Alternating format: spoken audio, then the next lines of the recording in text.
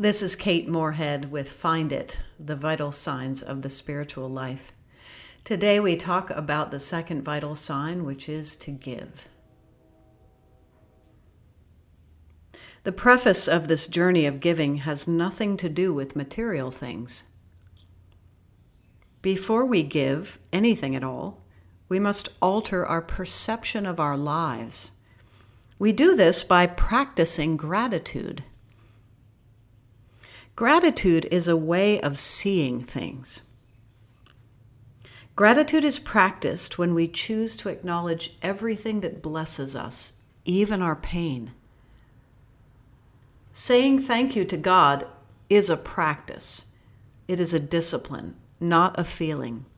If we wait to feel something, we will be at the whim of our emotions. No, gratitude is a discipline, and it is an art. It is practiced simply by naming all the things, people, ideas, and events for which we are grateful.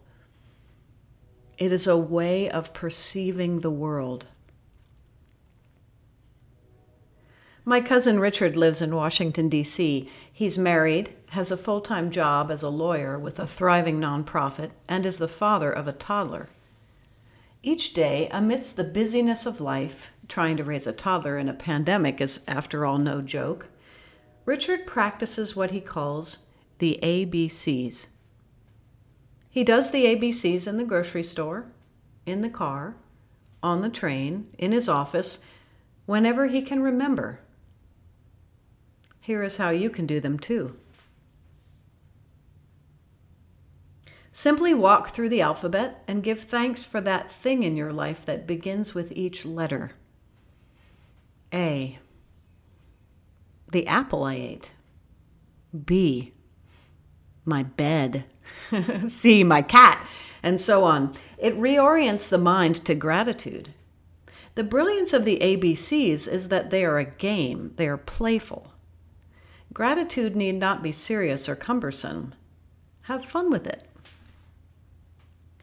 Giving naturally emerges from gratitude, from a sense of abundance, a noticing of the gifts that God has given us, and the desire to further the blessings. Begin with gratitude. And from there, we can learn to give. Now, it's one thing to give away some stuff, like I did when I moved to a smaller house, giving away stuff that you may or may not use. It's an entirely different thing to give away money, because we can always use money. Money has become the equivalent of worth. Our language is crystal clear. We talk about a person's net worth. How much more clear can we get? The more money you have, the more valuable you are. We have gotten money confused with the value of a human being, of a human life. The worship of money, the belief that money can help us and solve our problems, this is called idolatry. If you ask most anyone if they worship money, they would probably say no, but it is not true. All of us worship money, and we are afraid to go without it. Without money, our lives are at risk. Money is security, and it is control.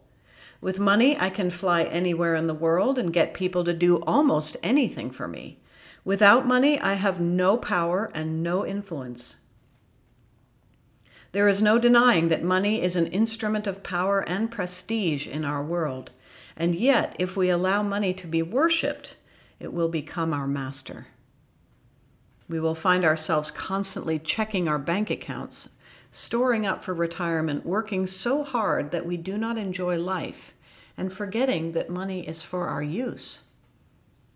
We can get so accustomed to the accumulation of money that we are afraid to be without it. We hoard it and hide it. We do not speak of our salaries in this culture. A person will describe their intricate abdominal surgery to me, but they will not tell me how much money they earn, because salaries are sacrosanct.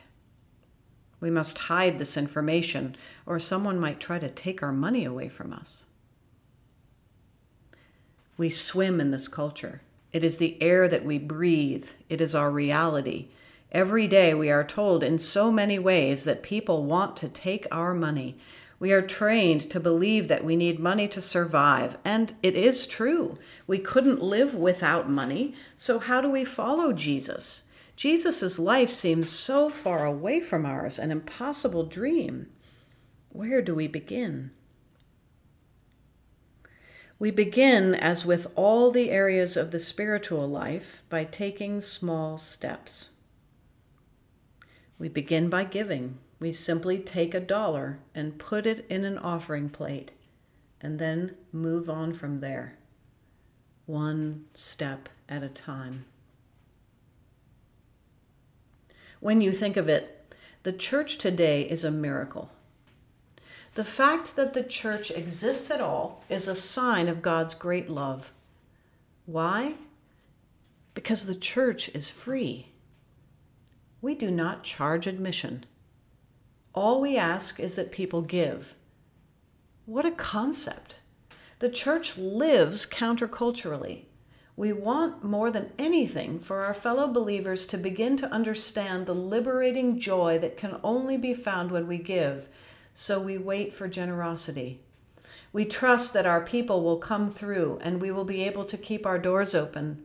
Believe me, it is a scary way to live, but life-giving and miraculous. Every year, I must believe that we can raise millions of dollars so that we can care for our beautiful campus, hire our staff, and do our ministry. Every year, we start with nothing and pray for the generosity of our people. Every year, we trust in God. It is the worst business plan ever and the most beautiful miracle ever. We are free.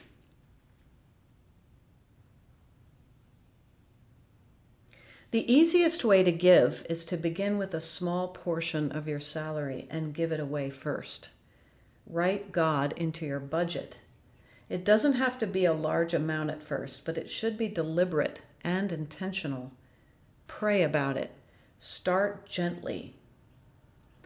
And again, just like with prayer and worship, let go of the shame and guilt that often arise when we contemplate spiritual practices of any kind.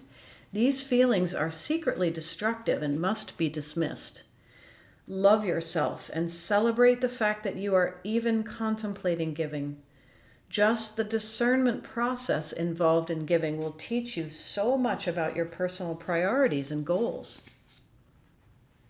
Once you have determined an amount, build the timing of the gift into your regular routine. Attend church and put an envelope in the plate. Go online once a month and make a gift. Some of my parishioners set up a direct draft with the bank, but check each month to see that it goes through. Some even give annually, but that practice limits the joy as the gift is only seldom given. At first, you may find that your mind wrestles with you when you give, but as you practice, this kind of deep joy will begin to emerge and grow. Next, you will come to the joyful but very difficult decision of where to give. It used to be that Christians gave all their gifts to the church, and the church started hospitals, housing, soup kitchens, and other ministries. Today, we have nonprofits that live separately from the church. Many were born from ministries in church, but in order to increase their reach, they have expanded far beyond the walls of the church. The cathedral where I serve has now birthed 6 large nonprofits. From housing to healthcare to education and urban development, these nonprofits are able to accomplish far more today than they did when they were confined to the church. When people give today, they are encouraged to give to the church, but also to give directly to ministries that inspire them.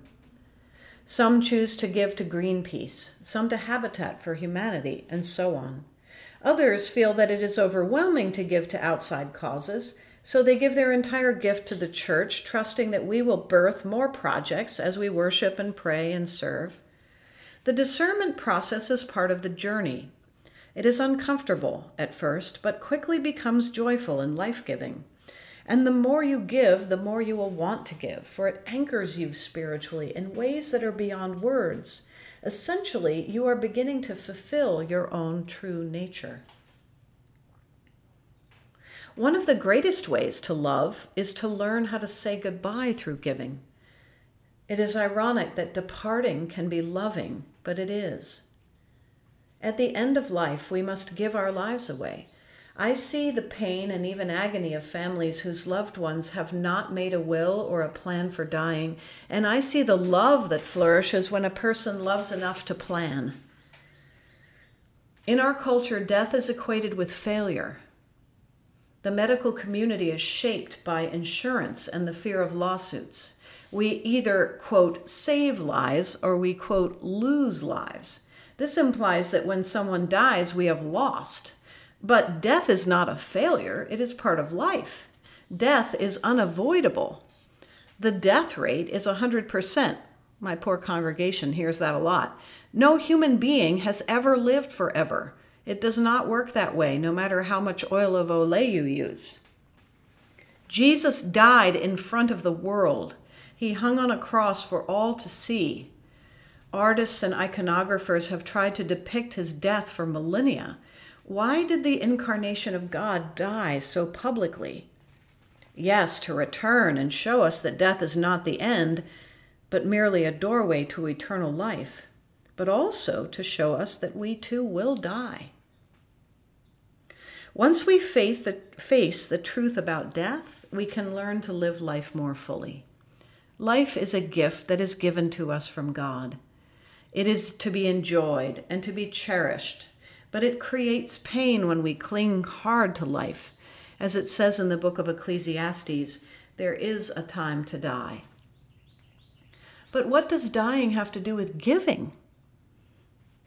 Everything. There is no greater act of love than to give everything away before you die. A will can be the best way to share your love. A will is a love letter to the world, using your life and your belongings to write the story. Gifts that are left in a last will and testament have weight. They speak volumes. Think about what you could say to the people that you love. Write letters, leave paintings, jewelry, your stamp collection, your car, and most of all, leave your money. If only people would be conscious and wise with their legacies, we could do so much good in the world. What causes inspire you? What keeps you up at night? Leave money in your will for them. Let it be known that you care. Let your love live on even after you die. Jesus died in such a way that joy and new life were born. We can do the same by giving our whole lives away at the end and leaving a legacy of love behind.